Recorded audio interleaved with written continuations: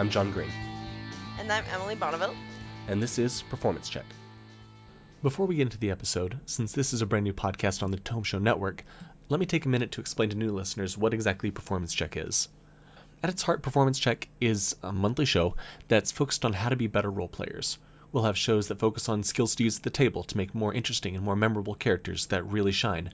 We'll also be interviewing players from some actual play podcasts and Twitch streams, learning how they've crafted their characters to see what we can learn from them. Performance Check isn't going to be about mechanics or making the absolute best build or the most technical character. It's about making a character that people remember and will love for years to come. What's our topic today, Emily? Today we're going to be talking about improvisation in RPGs and integrating improv skills into your game. Sounds fantastic. First, let's go ahead and meet our guests. First off, from Glasgow, we've got Tony Byrne. Tony, tell us a little bit about yourself, kind of what your background is in theater, and what your background is in relation to RPGs. So I have been doing theatre for quite a while. I think it was 13, and I did a show with the National Theatre of Scotland.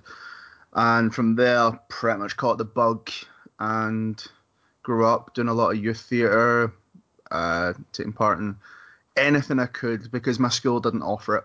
However, I then found my love for voice and doing voices, impressions and stuff like that, and I've kind of went with that. I've got my own theatre company as well, and we've been going from strength to strength, selling out shows. We're doing the Edinburgh Fringe this year, which is awesome, and I get to just stretch my legs through that.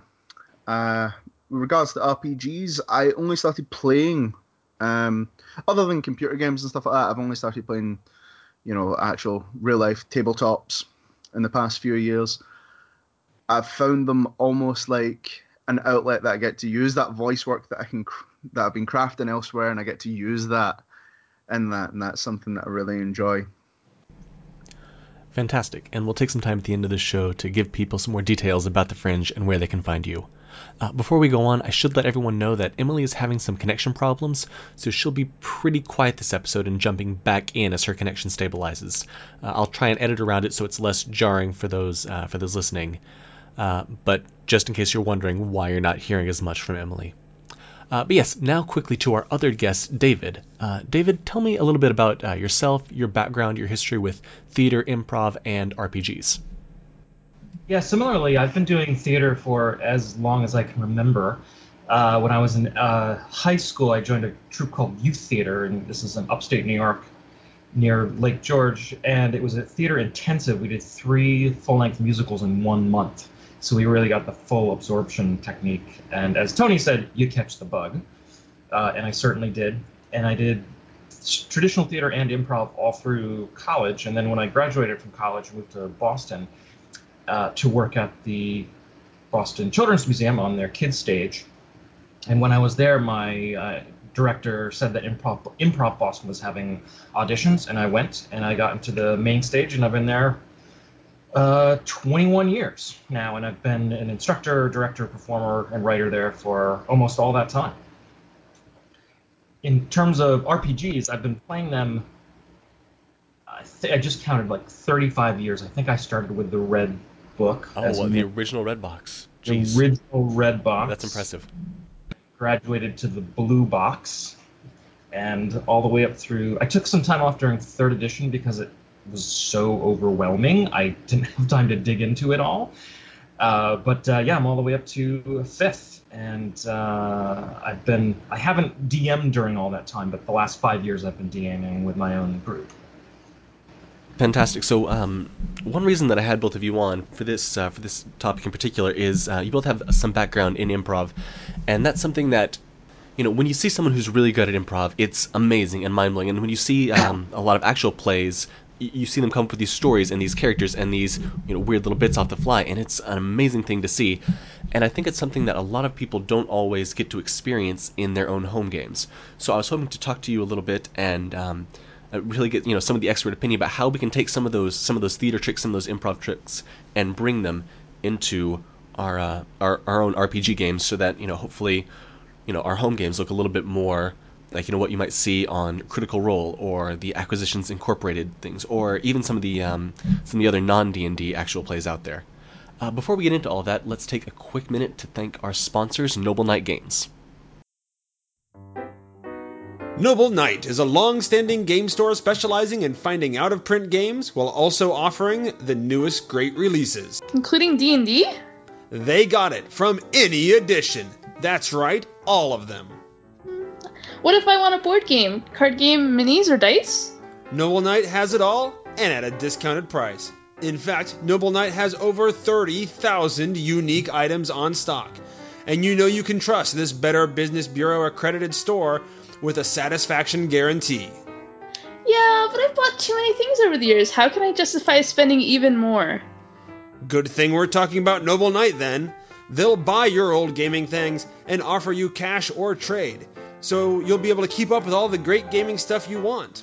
Check them out at nobleknight.com. Wow, I'll go today! And be sure to tell them the Tome Show sent you.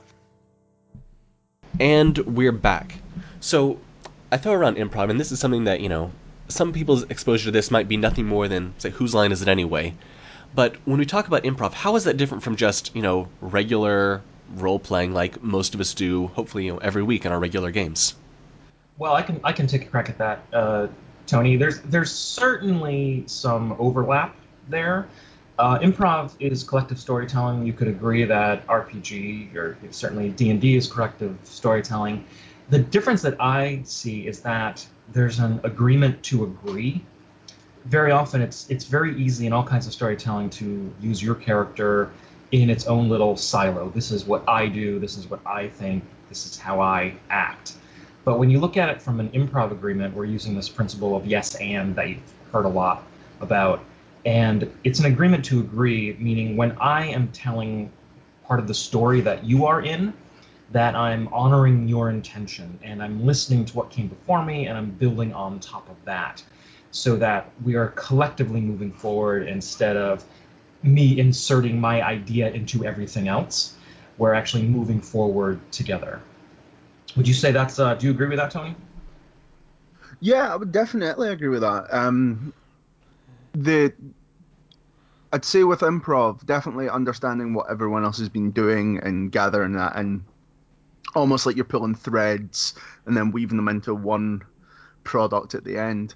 But also just with standard storytelling, I feel as if you've kind of got to have this long-term goal in mind, whereas with improv, it can be a bit more short form with the aim of getting there at the end, but you can create some really nice little moments from that, just from what do I know about these people, what can we do together, and running with that, with those threads and building little pieces as you go kind of thing. So now, how is that different from just the regular? Okay, the DM is telling us, part of the story, kind of what's going on. We'll run with that. How is creating these small moments and agreeing with other characters? How is that different from just the interaction between the players and the GM? Well, when I run my table, I have, think, at one point I had all improvisers. And there was a luxury in that because we were kind of speaking the same language and they had the same kind of expectations. There was this one moment, it was so simple, but it kind of speaks to the elegance of this agreement to agree, is there was a guard lizardman who was tracking down our main rogue, and the rogue was hiding in a bunch of rocks. And I, as the DM, I stood up and I walked over to my player who was playing the rogue, and then he stood up, and I didn't tell him what I was doing. He just knew that something was happening, and he agreed that whatever's happening, he's just going to go along with. And I stood up really close to him and then started portraying the actions of the guard, looking around slowly, looking sort of past him as if he was in the rocks and I was just barely not seeing him. And this player just stood there frozen as if he was the rogue hiding in the rocks. And it just created this moment of tension that I could have said, the guard comes up and he doesn't quite see you and you're hiding in the rocks. And he would say, yep, I know, and I'm hiding quietly. That is certainly collective storytelling. But it can build into these tiny little theatrical moments. But it's more powerful when you're speaking the same language and you have the same expectations of, I don't know exactly what's going on here, but I'm going to say yes to it, and then we'll figure out the rest as we go. Hey, so we've now added in Emily Bonneville, our co-host, so she'll be joining us from this point on. Now, David, I'm very sorry, I just interrupted you there a second ago, but one thing that I wanted to look at, we've talked a lot about saying, the general yes and, going in with the mindset that whatever is happening, I'm going to agree to it, and we'll move on, or I'll just kind of go with whatever happens. How can you go in that with the mindset? Because some of the things I get, if you're agreeing to something before you know what's going to happen, that could mean that you're agreeing to something that could be potentially bad for your character. Yeah, absolutely. And it's important to note that bad things happen to characters all the time, and it's part of what storytelling is. That's one of the reasons I love performing improv, is because you don't know what you're agreeing to. It speaks to this concept of it speaks to the concept that what you have, you already need. Meaning, if I have a weakness in my character, someone might exploit that weakness. And that is all part of the story, and I like playing characters that are sometimes weak, because then you have an opportunity to sort of bust out of that at the end and then find your strength and win again. Makes sense. So, Tony, I've had the opportunity to play with you a few times, and I've actually seen you almost take advantage of this, like set yourself up in situations where you know that your character is purposefully out of his depth and is going to be in trouble in the situation that's upcoming. How do you go into a mindset? Because we've all got that desire in D&D to succeed and work. My character's going to be the best, and I'm going to level up and get these magic items. How do you approach a situation knowing that that this is something that your character is probably going to be terrible at? I think part of that is accepting that, yes, you're playing this character, but you're a player. You're part of a team, and sometimes it can be more beneficial for the enjoyment of you and for the players to put yourself into that somewhat negative situation. I've several times in the past said that the best way to kill a dragon is to get inside it and detonate yourself, and it's always a fun way to do it. But in those situations, I know there's a slim chance I might get out of that alive, but it's hilarious in the situation, and it creates this weird mechanic of no, he didn't actually survive to do it. He's dead. Oh well. Or you get in a situation where you're like, this is a horrible idea. How can we make it work? I play characters with their flaws, with their positive and negative traits in mind, and I will play that to death if need be. Where if my character has an addiction, I will play that addiction even to the detriment of the character, because that's what he would do. And I think in those situations, it's more going, right, because it's mainly 5th edition I play, we have the rule set that 5th edition gives you. However, like any tabletop, it is the rule of the DM. If something's cool, then it probably will happen. And that's what I try and do. I'll take those flaws, go, this is the rules I've got. How can I get out of this situation using the constraints I have? But at the same time, can I interpret these in such a way that it will make magic happen? And yeah, I think it's just my willingness to fail. Willingness to fail. That's actually. Oh, sorry. Go ahead, David. Yeah, can I just jump on the end of that? There's this is true. Very true in superhero movies. In any kind of conflict scene, it's true for sitcom storytelling. It's true for collective role playing around the table. Is that if you have conflict, eventually somebody has to win and somebody has to lose, or everybody wins or everybody loses. But typically, it's somebody wins and somebody loses. And there is an element of empowerment by saying, I'm going to take the hit. I'm going to play my character as real as I can. And if that means I'm not running faster than the troll, then that's the way it goes. Because that's how the story moves forward. It would be really boring if you move 20 feet and the troll moves 20 feet, and you move 20 feet and the troll moves 20 feet. So, I like this idea that we're not always the best. Otherwise, we wouldn't be heroes. We'd be gods. so we've kind of talked around it a little bit, but as you kind of go into a game, what's the mindset that, as people who have this improv and have this theater background, what's the mindset that you have towards the overall story that you think might be different from just a standard RPG player who, like maybe they played a game or two, maybe they just know computer games? How do you approach the story, do you think, that's different than someone who doesn't have these same kinds of mindsets? I'd say that. So with most of your long form campaigns, there is an overarching goal. There is an end point that you're aiming from. From what I would say is your standard doesn't have the same background as us player would go. That's our end goal. How do we get there? How do we achieve that big goal? Whereas my mindset in D&D, be it that or other systems, is the mindset of Ithaca. It's, yes, that is my end goal. However, what can we do along the way? What shenanigans can we get up to? With the end goal being that if I rush my way to that end goal and complete it, that's awesome. But at the same time, there's so many missed opportunities. Like in the current campaign, I am currently trying to set up a temple for my god. It has no bearing on that end goal.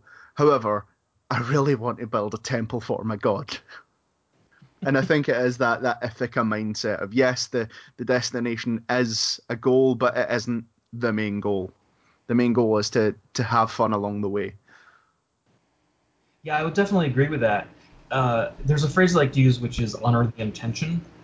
There's an exercise I do in some of my improv workshops where, say, you have 6 people in front of you, and they're telling a story collectively, one person at a time, and I would point to one person, and that person might say, once upon a time there was an ogre in the woods, and then I would move my hand and point to the second person, and they would say, and the ogre is digging a hole, and then I move my hand, and the third person might say, the ogre finds treasure.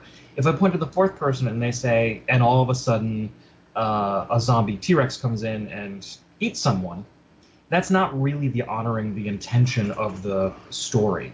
And so I like to go into the mindset of, what's the next obvious thing here, whether it's good or whether it's bad. This isn't my opportunity to be selfish and to have the thief steal goods from everyone because that's what a thief does. But what is the intention of the story that we're moving forward? We have a goal, we have this Ithaca mindset, but my mindset is I am listening to you, and then I'm adding stuff on top of that.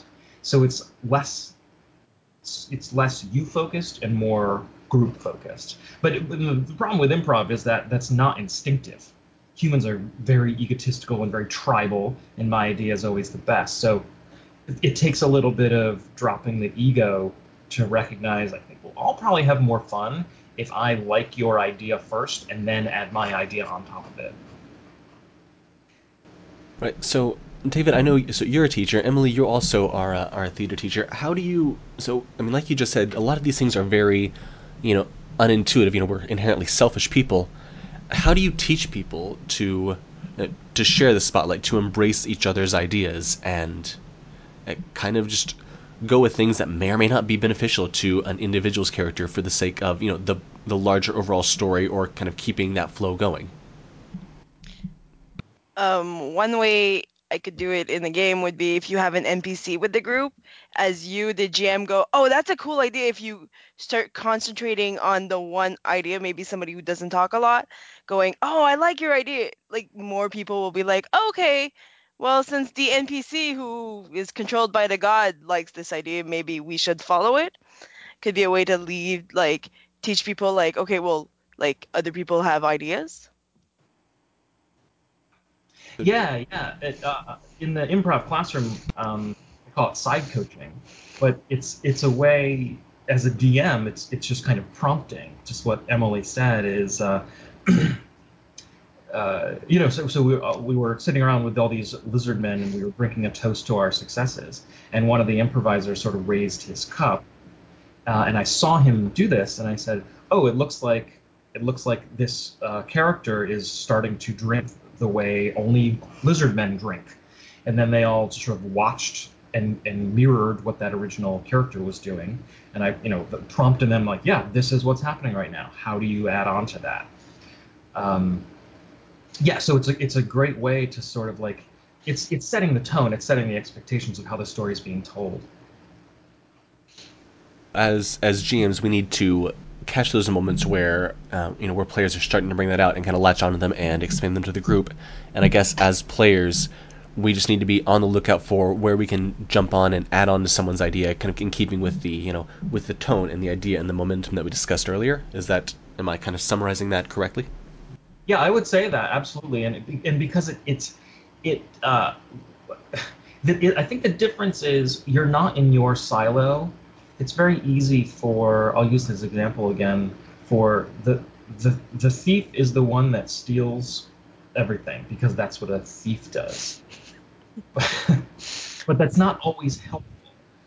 So if the thief decides, I'm not going to steal from this person, I'm going to like them instead, then the DM could sort of side coach that. Yeah, yeah, yeah. And give me a reason why this different mindset is good for you. And then and ask the players, yeah, this thief is not stealing from you. How does that make you feel about him? So you're sort of calling out these little ideas that can grow into something else. As the DM, you should be aware of them, and as the player, you could be aware of them too. Because your job, I see it as your job as a player, is to make all of your other players look fantastic, and to make all of your other characters succeed. And that only happens if I like what you're doing, or at least my character acknowledges and recognizes what you're doing, and then adds on to that. So it's extra awareness. One problem that I sometimes see, especially if it's in a uneven group where some people have theater and improv backgrounds and some people don't, is it's very easy for the player who's very very quick on his or her feet, can come up with something really fun and engaging right away and go off onto these side stories, these side bits, and it's great and entertaining for the group, but you always run into the danger of kind of overshadowing some of your fellow players. Tony, I'll jump back to you just because I know that this can be this is something that you've had to experience where obviously you're very quick and you're very fast, and some of the people that you play with, they're good people, but they don't always have that same creative spark or that very quick wit. How do you try to share the spotlight with those people and keep and as a player keep the spotlight moving around to everyone? I know that's partly the DM's job, but as a player, how do you see that? I mean, yeah, I'd say there is an onus on a DM to try and share that out. However, as a player, there is also a responsibility, and as a person, that if I have come up with a situation, I'm like, oh yeah, we can do this. This is how we can get out of it. But I notice that player A has not been. I don't want to say contributing because that's not the right term, but maybe they're not. You know, they've not had a moment in quite a while or something like that. If I have come up with a situation and I can maybe tie them in, and I'm like, this isn't something my character could achieve on their own. However, I could be saying to this character, I'm not good enough for this. Could you help me? And try and pull them in and use their skills. And maybe they have a relationship that we can use that relationship with another character to try and build on a story. But yeah, so if I came up with that idea, try and draw on other people's skill sets to get them into it, to maybe bring them out of their shell a bit, and maybe even slowly but surely try and get them to take the lead on that. And then that starts to build story threads that they can later on take initiative on and go, we did this earlier on. This was something I was involved in. Here we go. I know what I'm doing here. And you can start to build that confidence in your other players just by someone else getting them involved in it, starting as a cooperative effort, but then slowly but surely weaning off and letting them move on with it. Excellent. Yeah, I think that's really good advice. Emily, David, anything that y'all want to add to that?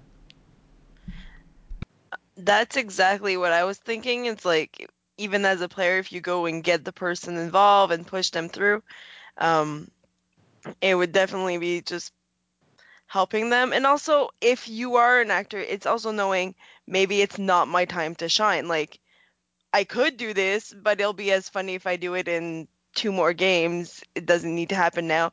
Maybe I can, couch it a bit today and see what else comes out, because I mean, it's a group game.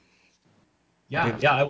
The only I would guess I would just agree with everything they just said and phrase it in my own way, which is as exactly as Tony said, as a DM, it's kind of like if you've ever led a meeting in a company or something like that, you want to hear feedback from everyone, so you need to engage the person that is less, that's a little less extroverted, and what do you think of this? That's how you get more information and get more ideas onto the table. So as a DM, you can do that, but you can also do it as a player. You can actually engage the less extroverted players and say, I'm going to sneak around the corner. Hey, Cleric, come with me. I need a second set of eyes here. And just make that offer. It's a kind of like it's player empathy, character kindness. Everyone just work together. Yeah, this podcast is more player focused. I've got lots of thoughts for DMs on that situation, but we'll save that for a different show. Okay, so again, all of you have a very strong background in theater, in improv, in making these moments and this attitude for story. For those people who are listening who don't really have that same mindset or that same training, what are some very simple tricks, tools of the trade, way to approach things that people can start kind of taking and internalizing and working to make their games better and be more open to those improv, unexpected, away from the dice moments? David, earlier you mentioned the classic yes and. Do you want to just kind of explain that a little bit for people who aren't familiar with that? Oh yeah, it's the idea is someone has an idea. Someone makes what we call improv. It's an offer. Here's a thing. Here's information I'm giving to you, and the person receiving that information would agree, not necessarily exactly to that fact, but that agree to that reality. It is the thing that you both think it is, and then add more information on top of that. So it could be just be a very, very simple scenario is the cleric wants to attack, then the rogue might, using this language would be like, yes, I want to attack too, and I'm going to sneak around in the back, for example. I mean, that's basically what it is. It's yes, this is what's happening, and I have more information on top of that. Right, cool. Tony, what are some simple tricks, ways of thinking, ways to approach a game that you've kind of learned that you think other people could take and apply to their own games? One that I'd say is, and I've experienced this in a lot of games I'm playing, is the rule of cool. Like, if you think something would be cool, present it. Because, yes, it might not follow the rules of the game exactly, but you can present that idea and you might not know how to go about it, but then you stimulate conversation between the group. People will start going, yeah, we could do this, and then you get cooperation with everyone. And the DM will more than likely go, yeah, but it's going to be hard. This is going to be a struggle, and you want that conflict. Other things is just not to be scared of vocalizing your ideas, because there's a lot of players I know who would think, oh, I want to do this, but I don't think everyone else will like it, or oh, this would be quite a good idea, but I don't think people will go with that idea. It's just to get rid of the fear, because you're never going to be able to do things with it. Fear in those situations doesn't help you have more fun. So if you have an idea, say to the people, it might get knocked down. People go, I mean, it doesn't really go here. However, 3 games later, that might be the best plan. That might be something that is accessible then. So just not having that fear, play with it. At the end of the day, it is a game. And yeah, my main enemy is fear, I'd say. Just add on to that, which is particularly well we're figuring out combat moves, but it's really true in any scenario, which is any decision is better than no decision. Whether it's storytelling or whether it's what's my next tactical move, I like to keep combat just clicking right along, because I'd rather have them make a decision which might not be tactically perfect, but will move the story along and something cool might come out of it, than to have endless debate as a story. And that's true for both the DM, like let's get things, just make any decision. Sometimes I'll force sort of a false sense of prime on them, but it's also true for a player. As a player, I decide, I can't really decide, so I'm going to do this thing. Done. And then just move forward. So forget the fear, man. Anything is better than nothing. Any decision is better than no decision. Go for it. Excellent. Emily, I know you spend a lot of time working with middle schoolers, teaching them. I mean, just everything there is to do about theater. How do you start bringing them into this? Like, what are the first things that you start teaching them to get them into this mindset? Mostly that nobody, it doesn't matter how good you think the other people are, nobody thinks they're good. So not to be afraid. Also, like everybody else has been saying, because even if you look, like I watch a lot, obviously, of Critical Role, it was said last time. Um, Even they think their characters or they're being idiots sometimes. Everybody, doesn't matter how good of an actor or how bad of an actor you think, the person in front of you probably also thinks they're being an idiot, and just putting it on like, okay, try. I mean, you don't lose anything if you try. And if you're playing in the make believe world, okay, so you lost some hit points, doesn't affect you as a human personally. You're still fine. And just letting go. So that's what I try to do. Okay, that's good advice. All right. So those are kind of all the main points that I wanted to discuss. Is there anything else that anyone wants to bring up? Any last thoughts, opinions, ideas, really critical, insights that we want to share as far as insights in RPGs go? Or sorry, not insights, improv and RPGs go. Well, I have an idea that this is a principle I use a lot as a DM, although it's also true as a player. Okay. It's the concept of if this is true, what else is true? It really helps me flesh out any story ideas that I have. If I have a nugget of a story, I'm like, well, where can I go from here? You apply this concept, if this is true, what else is true? So if I have a bad guy that I want to attack a city, like that's just my starting point. Okay, well, if it's true he wants to attack a city, what else is true? Maybe he's attacked other cities. If he's attacked other cities, maybe he knows the perfect way to attack this one. If he knows the perfect way, he might have the perfect army. And you can just sort of follow this down there. Sometimes I get caught in the trap of, well, now what do I do? Or what else do I know about this thing? And the idea is that you always know something else. You might not know that you know it, but you totally do, because everything comes from something else. So if I know this piece of information, it must have been inspired by a previous information. So I use that I use that a lot as a DM just to flesh out my stories a little bit. But as a player, you can do that too. If I know my parents were killed when I was young, what else is true? Well, I may be afraid of any kind of parental figures. If I'm afraid of any kind of parental figures, maybe I don't like this maternal cleric that's in the group, for example. So that's a principle I use a lot. That's as a player and as a DM. That's a really good thought. I like that a lot. My, I would say that, and it's something I've used as a DM in the past, and something you've actually used as well, John, in some of the games that I've played. Uh, with If you have a structured game, don't be afraid to step out of it and do something that isn't in the mechanics, that isn't, no one can prepare for it because it's not pre-existing material. We've done it where we've incorporated dread into a game before, and that situation no one was prepared for, and it became super tense. I personally, I've brought players into a room where I was in character and we were playing Strad, and I was playing the part of Strad, and this was a dream sequence, and they sat down at a table. I had a conversation with them, and yes, I had points, but everything was player driven, and I was just bouncing off them. This is what happens.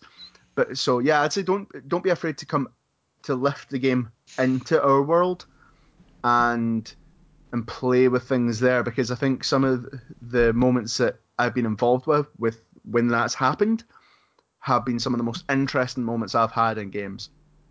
Definitely, and that actually goes right back to what David was talking about at the very beginning about whenever Yep. a lizard folk is looking for another person. Yeah, taking that step out and actually bringing things into the real world. That's a great Yep. point. Emily, any last thoughts from you? Um, Something that we do, I think, naturally as DMs and less players do, but you could do would be, we sometimes have a idea of an NPC they're going to meet, and we create the NPC and then we add what they'll be to it, like class and but if you think of your character first, you can do it with your own character. Think, okay, well, I want to have a character. I want them to have lived on the forest. And then after you've created a character, go, okay, what kind of class are they going to be? Instead of starting from class and then building your character, so you're less restrained. So not being afraid. Okay, I'm with you. And that a lot of that goes back to, I think, actually what David was just saying earlier about, if I know this, then what about this? And taking Yeah. those certain solid points and then jumping off of them. I like that a lot. Yeah, but instead of going like, oh, okay, I'm gonna be a rogue, so give me a rogue living in forest, be like, okay, I wanna, they live in the forest, they do this, and you might end up thinking, oh, I thought I was gonna create a rogue, but I created a druid instead, or, oh, this would be better as that class. Just going instead of starting, because we all have our preconceived notions of what each class should be. So if you start with a character, you might realize, oh, my character turns out he's that class. And you might end up even trying something new, a class that you don't usually play. Got it. That's actually a great way to get out of certain ruts, which is a whole other topic that I want to speak about it at some point. Okay. Well, I think that kind of brings us to the end. Any last thoughts that people have before we wrap this up? Thanks a lot for having me. Yeah. Oh, it was great. David, we'll start with you. Where can people find you online if they want to get in touch with you, ask you any questions, or if they want to, or if any shows that you've got in Boston? Yeah, absolutely. We are, so if you're in the Boston area, in a couple weeks in August, what August? What are we looking at here? August 5th and 6th, we're having a 35-hour comedy marathon to act as a fundraiser for Improv Boston, which is our 35th year anniversary. I think we are the longest, or maybe second longest running improv theater in the country. So it should be a fantastic festival. I can be reached at david.lewis.marino@gmail.com. That's david.luis.marino@gmail.com, or at davidlewismarino.com. What I do for life is I use improv and other theater techniques to teach workshops on interpersonal communications. So that includes customer service, public speaking, team building, any kind where there's any kind of humans talking to other humans. They're really interactive workshops. I can customize it for anyone, for any organization, whether it's for-profit or non-profit. And I do travel all over the world if that's where the business is. London, New York, Hong Kong, of course, all over the US. So even if you have any questions about whether what I do might apply to one of your companies or organizations, yeah, just let me know. david.lewis.marino@gmail.com. And Tony, earlier you mentioned that you've got a show coming up at the Edinburgh Fringe Festival. Is that correct? Yes, we certainly do. Me and my theatre company, Spelt Milk. We're performing from the 4th of August until the 26th of August, every day excluding Sundays. They are varying times. However, if you go to the Edinburgh Fringe website and just type in adulting, that is the name of our show. And it's a show all about being at the point in your life where you're becoming an adult, not in the physical sense, but in the mental sense. And how does anyone truly ever get to the stage where they go, I'm an adult now? Or do they get to the stage where they go, I should be an adult now? So the show explores those themes. Throughout the year, if people would want to contact me, it is contact@anthonybyrne.co.uk. And yeah, just contact me if you want to know anything about setting up a theatre company or using those skills in a role-playing sense. You can also find the theatre company at speltmilktheatre.co.uk. Yeah. Emily, is there anywhere that on Twitter, online, that people can find you if they want to get in touch with you if they have any questions? You can find me on Twitter at Miley. That's MYLIE. No, actually, that's Mistress Miley, but Miley still spelled that way. And I think on the Instagram is just Mistress Miley because I was not the fourth one to get my name. Again, Miley is MYLIE. And that brings us to the end of another episode of Performance Check. Don't forget you can find more episodes of Performance Check and other great shows on thetomeshow.com. You can find me on Twitter at John_M_Green. That's JON_M_Green, just like the color. Or you can read an RPG supplement called Edge of the Frontier, a Western conversion for Star Wars FFG role-playing game that I created, over on DriveThruRPG.com. Thanks again for listening, and we'll see you next time.